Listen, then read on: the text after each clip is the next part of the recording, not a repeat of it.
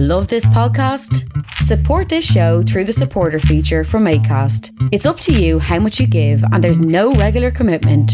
Just hit the link in the show description to support now.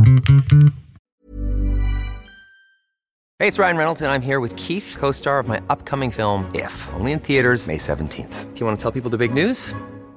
All right, I'll do it. Sign up now and you'll get unlimited for $15 a month and 6 months of Paramount Plus Essential Plan on us. MintMobile.com/switch. Upfront payment of $45 equivalent to $15 per month. Unlimited over 40 gigabytes per month. Face lower speeds. Videos at 480p. Active Mint customers by 531.24 get 6 months of Paramount Plus Essential Plan. Auto renews after 6 months. Offer ends May 31st, 2024. Separate Paramount Plus registration required. Terms and conditions apply if rated PG. I'm Sandra, and I'm just the professional your small business was looking for. But you didn't hire me because you didn't use LinkedIn Jobs. LinkedIn has professionals you can't find anywhere else, including those who aren't actively looking for a new job, but might be open to the perfect role, like me.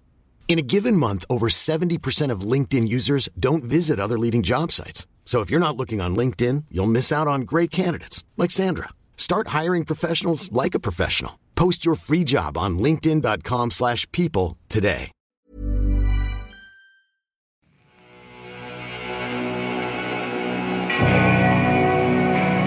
Pentagram, dedicated to Henry Foreman. In the years of the primal war, Good afternoon, good evening, ladies and germs. Welcome to Agitators Anonymous. This is Alan Averill. And welcome to episode, well, who knows? Closing in on 200. Who would have thunk it? Well, today's episode is an extract from a discussion I had for a upcoming book, which was primarily about UK black metal, and obviously Ireland. The South is not in the United Kingdom, but Primordial played a part in that scene back in the day, and we played a lot in England in the mid-90s. Were signed to English labels, played with a lot of those old bands, and so they thought it's part of the Cult Never Dies production team with Dale Patterson. Some of you might know the name. We might speak to him in the course of time also, but it's just an extract from an interview I did about it, which quite often some people ask me about black metal, about my thoughts on, well, where it is today, back in the day, etc. And it's an unusual topic to dredge the memory with, because this was something we talked ad nauseum about in 1990, 91, 92. Every fanzine interview back in the day was obsessed with this topic. And you just sort of, rattle along with your own life and the decades go by. And then someone sort of brings up some memories from back in that moment. And this interview discusses some of those things. Orthodox black metal, my opinions about where black metal is now, back then, when we started, what we considered to be black metal. Was there a scene? Wasn't there a scene? Who was interested? The labels. It comes in two parts, but this first part is really, I suppose, more about the music and the ideology and all that kind of thing. So I thought it might interest some of you. Now, the sound isn't brilliant. I sound like I'm maybe on some long-distance phone call from the 1920s, but I've done the best I could, and some of you might find it interesting. So, the podcast, as always, is sponsored by Metal Blade Records. 40 years of independent history, which I can tell you stands for and means a lot in nowadays terms. And you can go there. You need that bastard Irish green version of the new Primordial. Of course you do. You use the promo code AA24 and you will get 10% off your order from indiemerch.com. Follow the links below. Especially pertinent if you are in North America listening to me, because that 10% can be quite a lot. Although they do ship worldwide. Secondary, this podcast sponsorship, the Bandwise, is Adversary from Ireland. A new band. It's kind of doom death stuff, and by now you might have I'm recording this the day before, but you probably will have heard a whole song on Tuesday. So just reiterating that, Adversary, follow the links, go to their Bandcamp, support the band, click on a monthly follow, all that kind of stuff. Alright then, let's get into it. A discussion for Cult Never Dies about black metal. I was interested in your perspective, I guess, on so many things. But okay, let's go back to the beginning then. So when you were getting into black metal, what was it that drew you into it? Well, I guess first off, getting into heavy metal, I suppose, was the mid-'80s, and going from heavy metal into thrash with speed metal, it sort of became pretty clear to me somewhere around about 87, 88, that I was really more attracted to, I suppose, the dramatic or the fantastical, or the likes of Celtic Frost or Possessed, or, Show No Mercy style Slayer, than I was to Nuclear Assault, Testament, the sort of jeans and t-shirt stuff.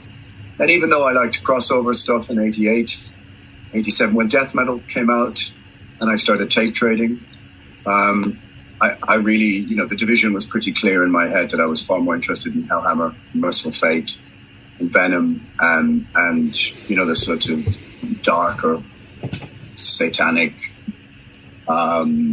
traditional elements of heavy metal. And I suppose, in the beginning, black and death metal was more or less the same thing, tape trading.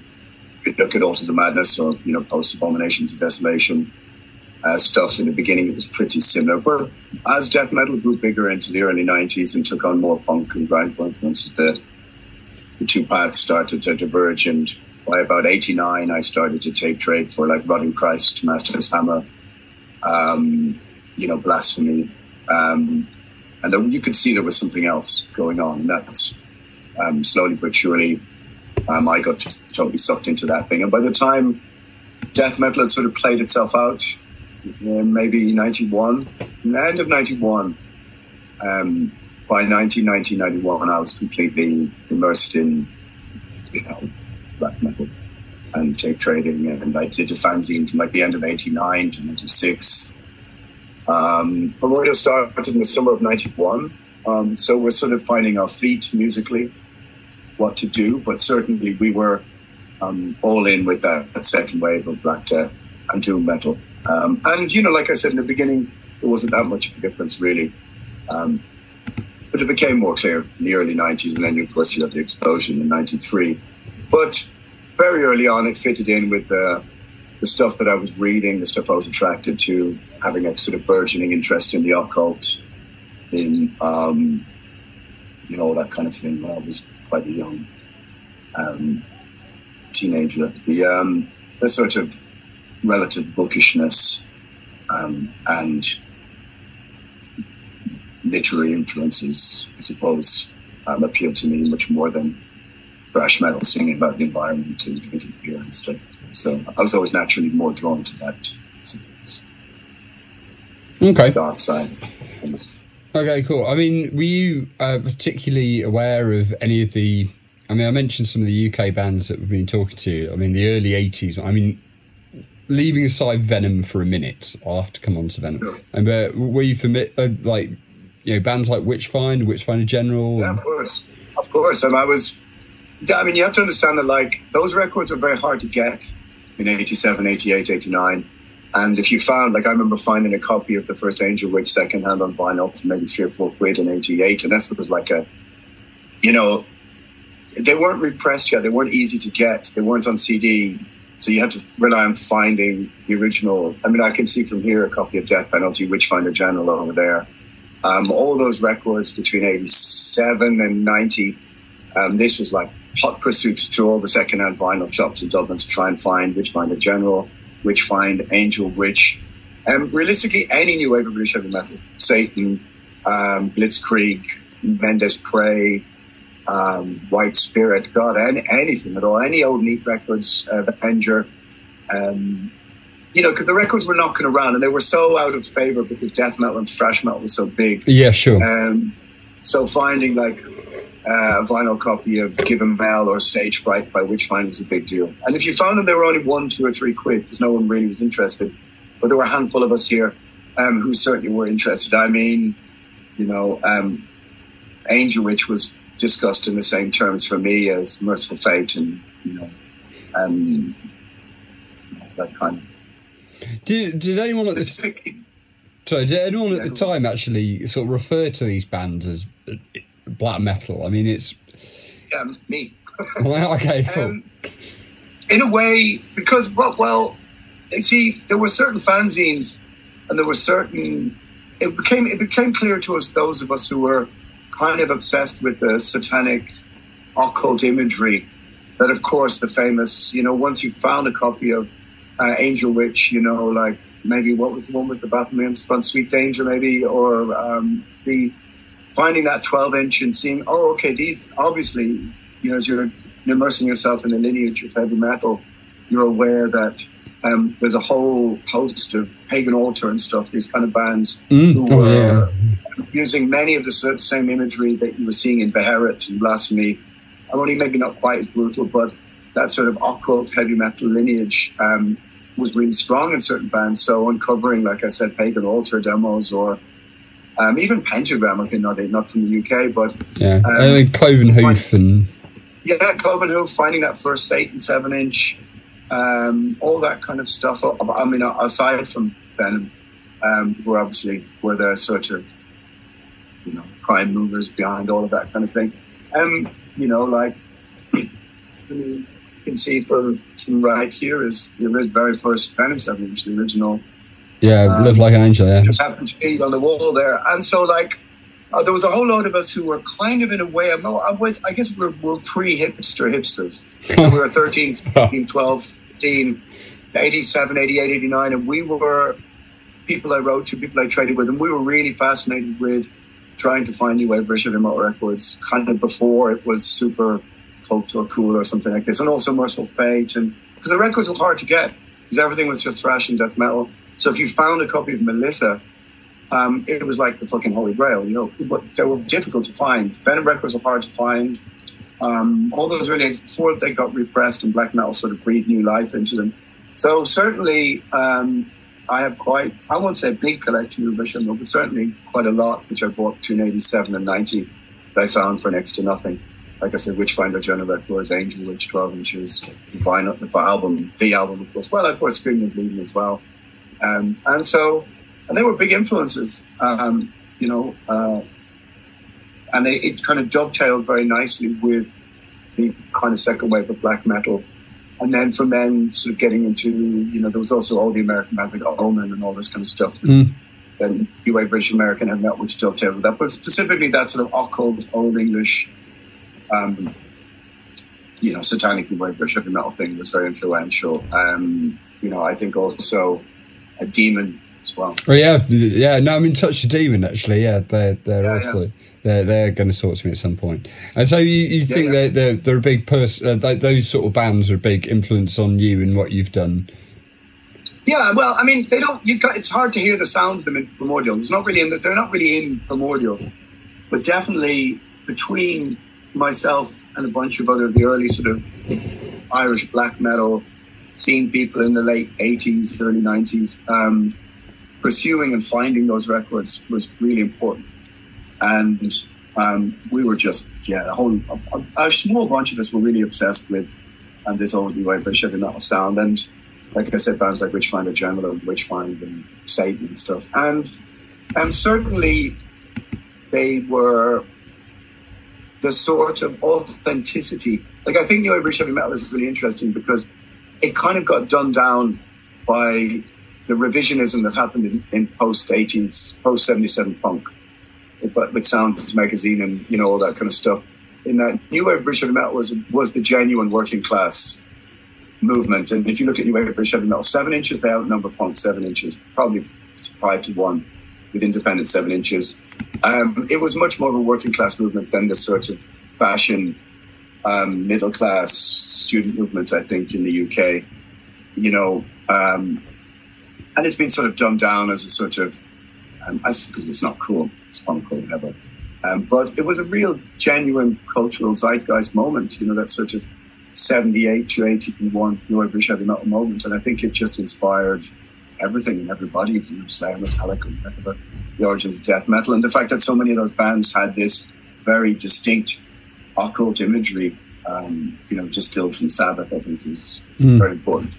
Consequently, we have none in Ireland. I don't know why. Okay. Fair enough. I mean, I've got to mention Venom. Yeah, of course. What are your thoughts on Venom? That's possibly my favourite band ever.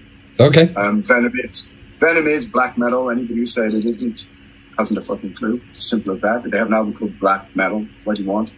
It's only people who grew up in maybe with the idea that everything was distilled through whether it sounded like Battles in the North or not who disagree with the principle. Of course, you can argue the toss about who is and who isn't a Satanist, whatever that meant in the 90s. It wasn't really the point. But yeah, I mean, Venom was that sort of prime mover, the original outrageous sort of accident that the sort of face that launched 1,000 ships. Without Venom, without this image on the background, and it's hard for people to really put it into perspective how brutal Welcome to Hell is. Put it into the perspective of the time. Everything is twin guitar harmonies. Set to the backdrop of Lizzie Wishbone Ash style harmonies.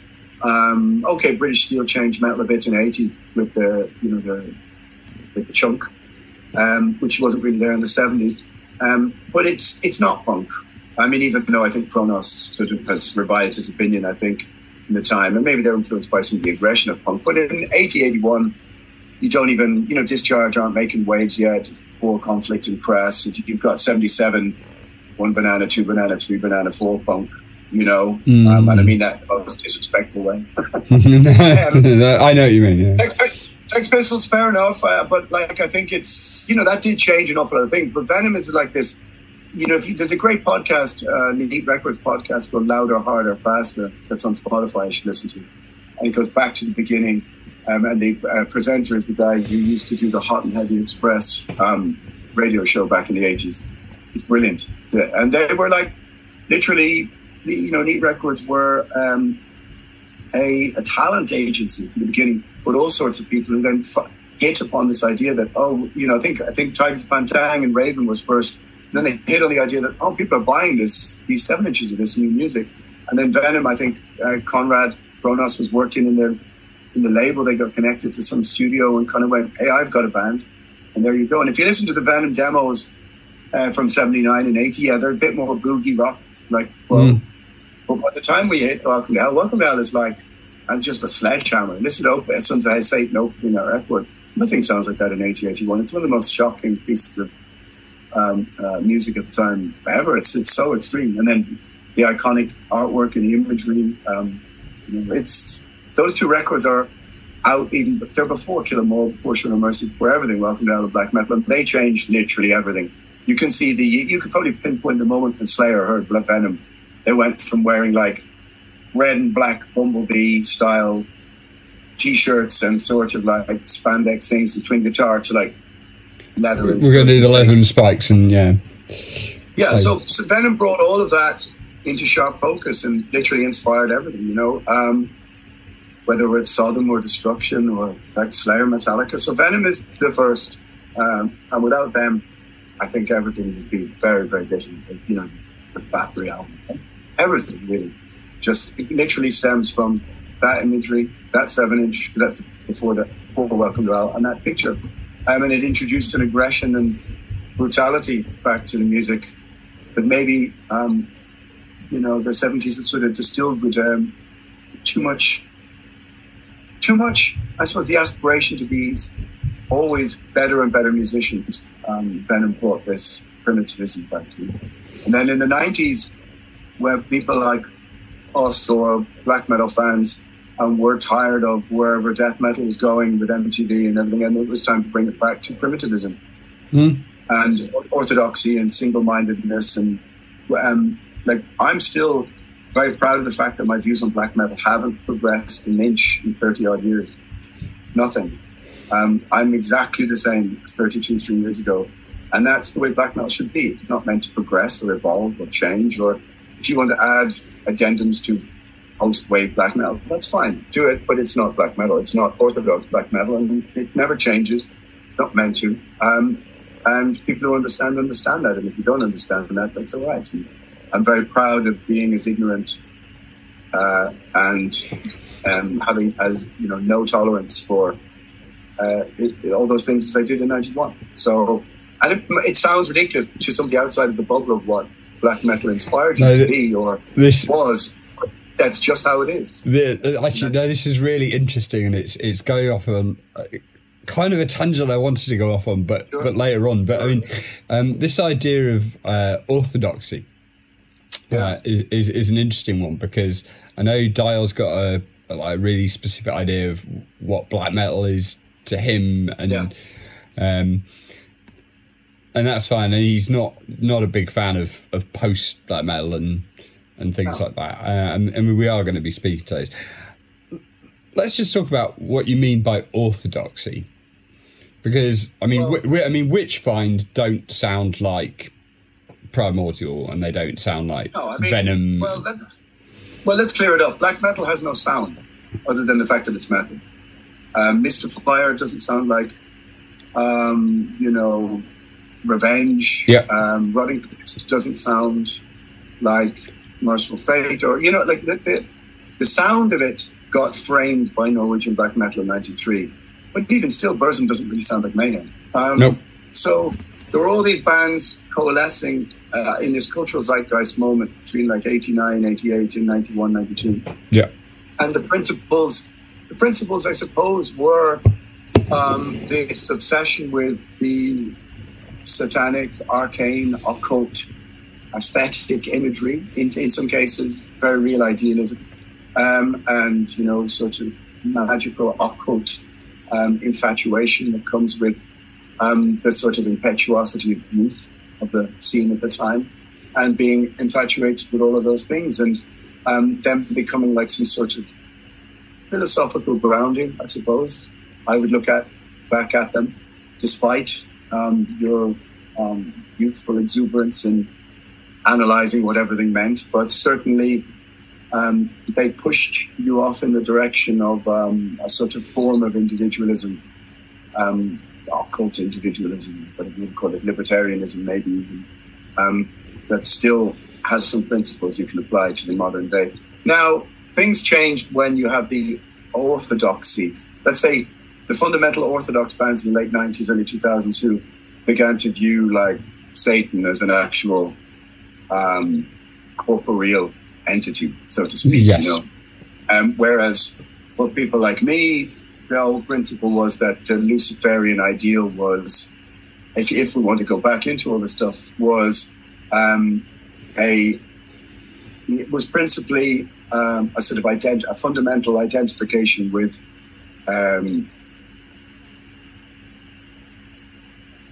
it wasn't a real corporeal thing. It didn't embody anything. It was a sort of mythological identification with going against the grain, being the opposer, all that kind of stuff. And that sort of Luciferianism, whatever you want to call it, represented the rebel spirit in man and all this kind of stuff, which then morphed into, the devil had the horns of Loki and the hooves of Pan, and you sort of began to understand that he was the amalgamation of pre-Christian rebels in a pantheon of broader pre-Christian civilization and their gods, But so for me, it was more like a symbolic identification with these things that you identified with. You didn't actually believe that these things were real. That changed. Or some of the Orthodox bands in the late 90s, early 2000s, the Funeral Mists and Ultra Mods and Wattains, I think maybe took a bit more of a biblical, literal interpretation of some things. I wouldn't want to put words in their mouth, but knowing them, and that was their perspective. But I think in terms of black metal orthodoxy, I think it's two different things. There's a religious orthodoxy, and then there was the orthodox idea of relationship to what black metal represented, which was the idea that it was this one thing, never changed, never evolved, never moved on, was like an immovable object. And that's what it was. It didn't matter how you related to it. It was up to you to look at it from a different angle. That's always what it was, the same thing. And that's, for me, what it always has and will be. It doesn't progress, doesn't evolve, doesn't move. It's like this monolith in my creative life. Okay, so I mean, those bands that started off with that orthodoxy and then moved into something else, for you, they've stopped being black metal? No, I mean, it's like, say for example, I love Alcest. You know what I mean? Yeah. I love the guys. I love the band. If people want to call them post something or other, it's no problem creating the abbreviations. Whatever it is you want to do, you can go pagan black metal. You can go this, blah blah blah. You can make all these. You can discuss Death Heaven or whatever it is you want to do.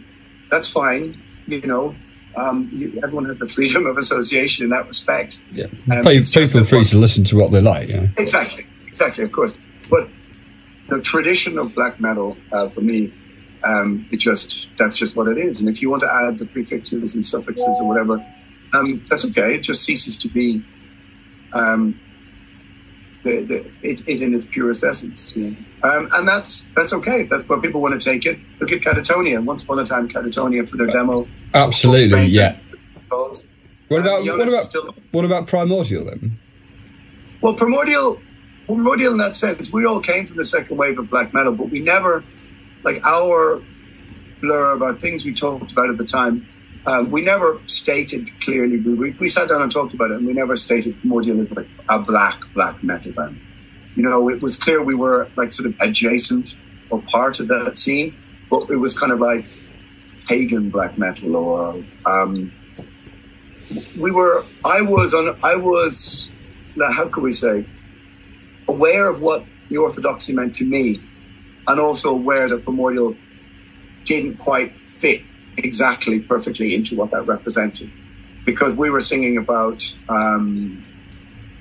history and culture and nationalism and Irish mythology and pagan mythology, and not about, even though there are references to Satan and Lucifer in the early Primordial stuff. Yeah, it's not what it's singularly about. So I felt uncomfortable calling it black metal, but at the same time, it's quite obvious that's more or less what we were. You know. Fair. You know, you're 17, you're 18, splitting hairs with yourself. You know? Yeah. I'll say I'm not that interested in sort of delineating things in quite that way yet. But anyway, so you signed with Cacophonous. Yeah. So that would have been early 90s, 93-ish? Yeah, 93, I guess. We had a couple of things on the table, and then 93 we made our demo. And shortly after that, Neil got in touch with us, actually because of Danny from Cradle of Filth. Okay. He gave Neil the demo. He said, have a listen to this band. And shortly after that, Neil started to get in touch. And we worked out the recording of the first album. I think in early 94, I guess. But we signed to Cacophonous, I think, at the end of 93, actually. Yeah. It's interesting because they've sort of come and gone over the years, haven't they? Because every so often Cacophonous sort of seem to make a resurgence and then don't. Okay, cool. Okay, so talk to me about Cacophonous. What were they like as a label at the time? I mean, it's Neil was they signed so many great bands. I mean, Gehenna, Cradle of Filth, Balsa Goth, Deinonychus, Yesai. After the first album, there were so many great bands in Cacophonous. It was a kind of no-brainer at the time. Neil came over to Dublin, 94. We hung out, met with us. We had a great sort of personal relationship. And then I think what happened is that Cradle really blew up, and that sort of changed the label a bit at the end of 94, 95. I think they were taken by surprise at how big Vampire started getting. And I think we sort of, at the time, made the first album come out, we didn't really do press. We didn't really know anything about trying to get on tours or playing live or the fundamental structures of whatever was in the music industry at the time. We recorded it on two 2.5-inch reels and 2 8-track machines. We had no clue about anything. We had to remix it in the Academy Studios where, Paradise Lost and Anathema. It was very, very much virgin territory for everybody. But somehow out of it came the first album, the end of 94, I think, in Brahma. Still really proud of it. There's some really black metal songs on that, The Fires and To the Dawn and stuff. Cacophonous was just perfectly situated in that moment of time to really capitalize on this scene that was just about to explode. And Neil had great bands. I mean, did you feel that there was any kind of UK scene at the time? Yeah, sure. I mean, you look back at an old Terrorizer or an old whatever, 93, and there's, there was loads and loads of Dead Christ, Cradle of Steve, Thus Defiled.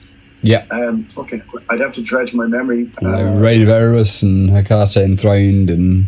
Yeah, Hecate Enthroned. We toured with Hecate Enthroned in 95, yeah. With Psy. Reign of Erebus, goddamn. Yeah, there was quite a few bands around. Cradle obviously being sort of the biggest of them. Yeah, it's interesting just that the kind of narrative that I'm getting from quite a lot of people, including Dial, is that basically there was Venom and then Cradle and then not a lot of stuff until Winterfell. And that's not what I remember of the 90s, because I remember all of those bands that you were talking about. Yeah, I mean, they were... I'm not sure I entirely disagree with Dale. What's very odd is that you have Venom, right? You have all the new wave British heavy metal bands, and then when it comes to thrash, the UK, I mean, I think Hell is quite important. And early Sabbath. Great band. And Sabbath, yeah. If you talk to Andy Sneap, it's a good person to talk to, but those first two Sabbath demos are more or less black metal. They're ferocious. Yeah. I'd include the first couple of Onslaught albums. Yeah, sure. The first two Onslaught. I mean, Onslaught is a bit more kind of always a bit to Discharge as well, but certainly Power from Hell Power from Hell definitely. Death Wish, Demon Preacher is a fucking big record at the time for me. I don't know if you know that record. It's maybe 88, 89. That's actually a new one on me. Sorry, what was that one? Death Wish, Demon Preacher. Death Wish, Demon Preacher. Excellent. I love hearing new. Okay. They were like from Brighton, Bristol or something. I think it's on CMG Records. I have a copy of it, original copy of it here somewhere. Cool. For me, you've got the first Sabbath, Power from Hell, and then Death Wish. But the thing is that most of the UK thrash scene was Acid Rain and Zentrix. And I mean, and even, until death metal, you get Carcass and Bolt Throw and all that kind of stuff. After Venom was sort of overtaken by bands from Europe and America and Sweden and stuff in Scandinavia.